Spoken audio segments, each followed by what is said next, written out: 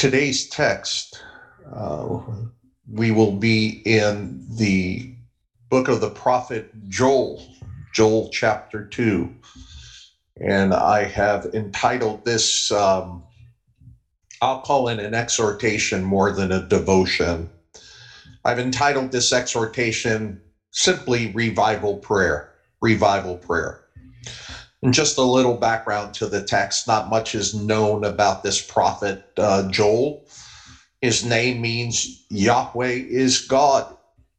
And he wrote during the reign of King Joash, about 835 to 796 BC, king of Judah. This prophecy has generated some measure of controversy. And if you read the book, Joel chapter 1 begins with a devastating invasion of locusts. The prophet links this devastation of locusts to the disobedience of the people. It's a judgment against the nation. He likens it to an invasion of wild beasts, of an invading army, which brings total devastation to the land, total devastation. All vegetation is gone. There's so many locusts, it blacks out the sun. Perhaps the thing that the prophet Joel is best known for is his description and his prophecy of the day of the Lord. And Joel chapter 2 is the famous text that speaks of the day of the Lord. It uses the term a day of darkness, a day of gloominess. And he speaks of far and total devastation of God's judgment on that great day of the Lord. And we will be looking at chapter 2, but not within the prophetic significance of the day of the Lord, but at Joel's warning to the people, knowing that the day of the Lord is coming. That's where the focus is. The day of the Lord is coming, and hence here comes a warning. You know, we gather on this united prayer call for revival prayer. Some of us gather in our churches to pray specifically that the Spirit of God descend upon us in all fullness, to awaken us, to cause us to repent, to empower us to advance the gospel, and for the glory of the Lord to return. Tonight is Wednesday night. Wednesday night in my church is prayer night. On our prayer night, we come together to pray for revival. It's the only thing we're allowed to ask for. Our rest of the time is spent in worship and thankfulness and adoration of God. And Joel likewise makes a clear call to the people to return to the Lord, and to return to the Lord specifically in light of the terrible judgment that is ahead of them on the day of the Lord. And hearts are broken and mourning for God. And we know a day of reckoning is coming, don't we? We certainly know a day of reckoning is coming. We actually are experiencing, I believe, today, what we would call consequential wrath, as we start to see our society falling out. And what consequential wrath is, well, the wages of sin, they're paying their benefit, and we're seeing the death and the destruction that awaits them. But you know, another day is coming too, a day of judgment that the Lord is going to send. And for those of us that are saved, it's going to be a glorious day. But for those who aren't saved, it's going to be a miserable day. It's going to be a horrible day. And among those people, and I'll speak for me, and I'm sure I'm speaking for you as well, among those people are some of our family members, some of our friends, some of our neighbors that will stand before the Lord in judgment because of their rejection of Jesus Christ. Now, the question that we need to ask ourselves, are we comforted by the mere theological facts associated with revival? Yeah, we want to see revival. That's good. That's noble. But the other question we have to ask ourselves is are our hearts broken? Are our hearts burdened for those that are going to reject the gospel? Are we burdened for the glory of God? Burdened for the church? Burdened for the honor of the Lord's name? I would suggest to you, as we look at our text today, that the prophet Joel gives us a very clear picture of the heart of revival prayer. As we explore this text, it's my prayer that the Holy Spirit would speak to our hearts individually so that we would be encouraged to press on, to persevere with a more excellent pursuit in praying for revival. That's what my heart is. So I'm going to ask you to open your Bibles to Joel chapter 2, and we're going to look specifically, we're going to start out looking at verses 12 and 13. Joel chapter 2, 12 and 13. And here we see the heart of revival prayer, and I'll read it.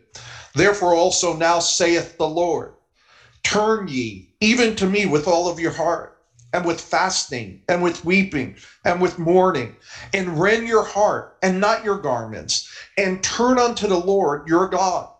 For he is gracious and merciful, slow to anger, and of great kindness, and repenteth him of the evil. Before these verses, we saw a terrible scene of judgment, a terrible scene of an invasion of locusts in chapter 1.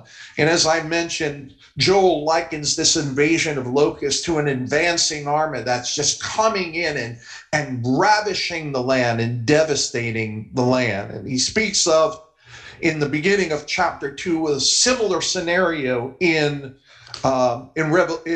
chapter 2. Perhaps these are the locust invasion plague that is mentioned in John's Revelation.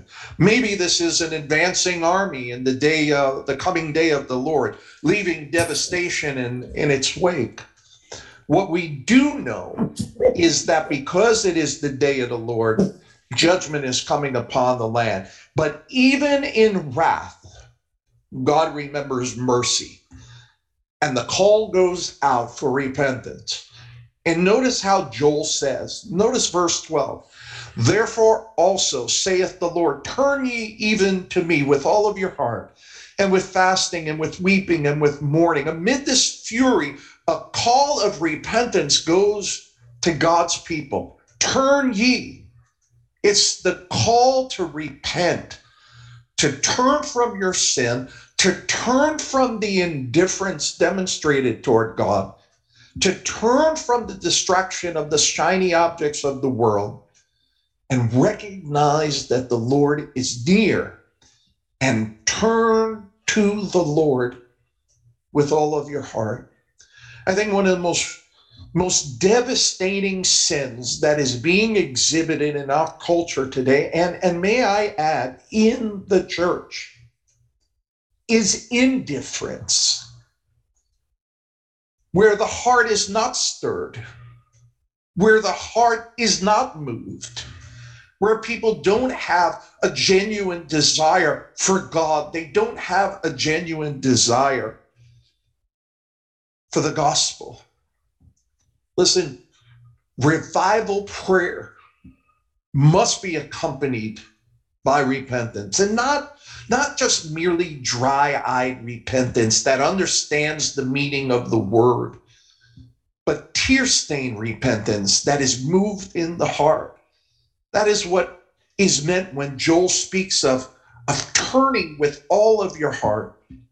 There must be a burden for revival that transcends frequency and habit. There must be a burden for revival that transcends words, that is the spoken language of a heart panting after God. There must be a brokenness of heart. And Joel articulates this by saying, with all of your heart, and with fasting, and with weeping, and with mourning. Oh, church, do you realize that the true church of Jesus Christ is a reproach to the world? The church is hated in the world. In the Western nations, governments are doing everything they can to limit the church's autonomy and to limit the church's influence. Every day, millions of times a day, the name of Jesus Christ is used as a curse word. God's name is blasphemed. The word of God is mocked and it is ridiculed. Listen, we have influential false prophets abounding in the land, preaching blasphemous things. We cannot be okay with that. There is enough to mourn over, enough to weep over. There's no longer time for dry-eyed prayer, but for men and women to be on our knees, broken for these things. Look at verse 13, continuing this call. The prophet says, and rend your hearts and not your garments, and turn unto the Lord your God. For he is gracious and merciful, slow to anger, and of great kindness, and repenteth him of the evil. You know, Psalm 11:3, you don't have to turn there. Psalm 11:3 asks a question. The question that's asked in Psalm 11:3 is this: if the foundations are destroyed, what are the righteous to do? Joel answers that in verse 13. He tells us what the righteous are to do. He says that we're to rend our heart and not our garments and turn unto the Lord. To rend the garment was symbolic of repentance. But notice here, Joel says, forget about the symbolism. Rend your heart instead. Tear your heart to represent the repentance. We must pray with broken, mournful hearts, aching for the church and for our nations, broken over our sin and of the sin of the people of God. Daniel, the prophet, knew this.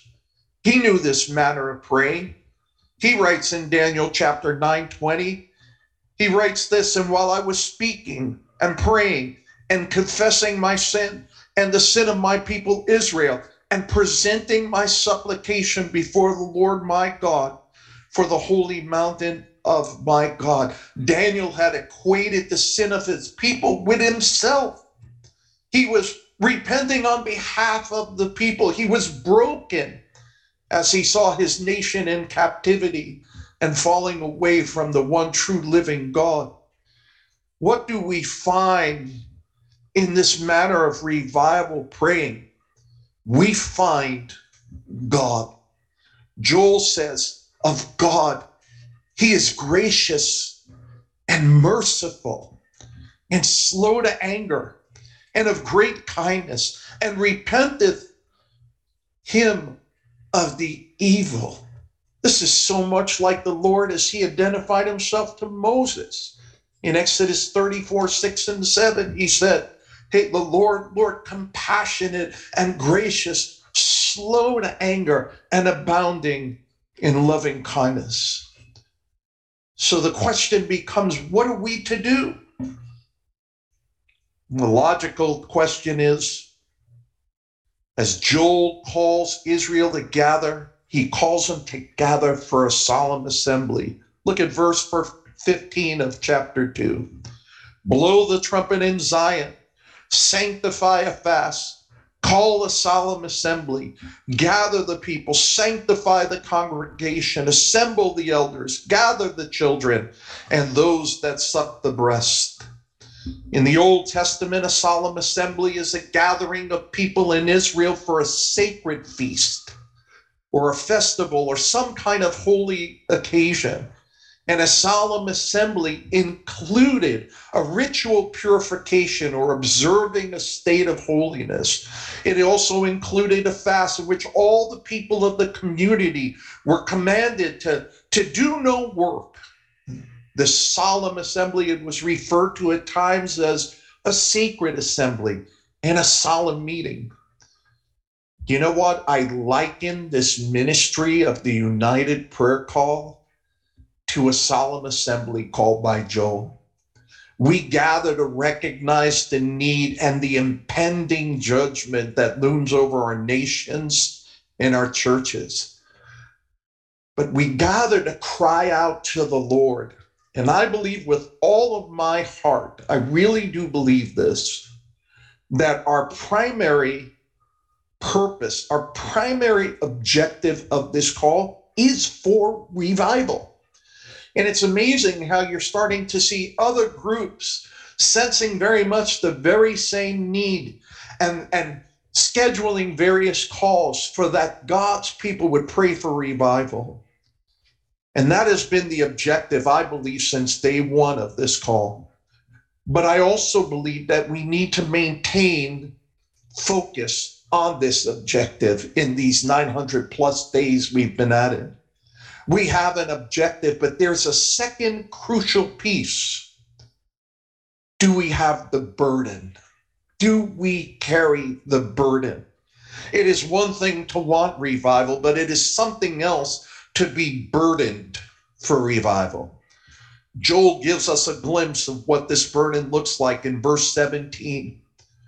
Joel writes, "Let the priests, the ministers of the Lord, weep between the porch and the altar, and let them say, 'Spare thy people, O Lord, and give not thine heritage to reproach, that the heathen should rule over them.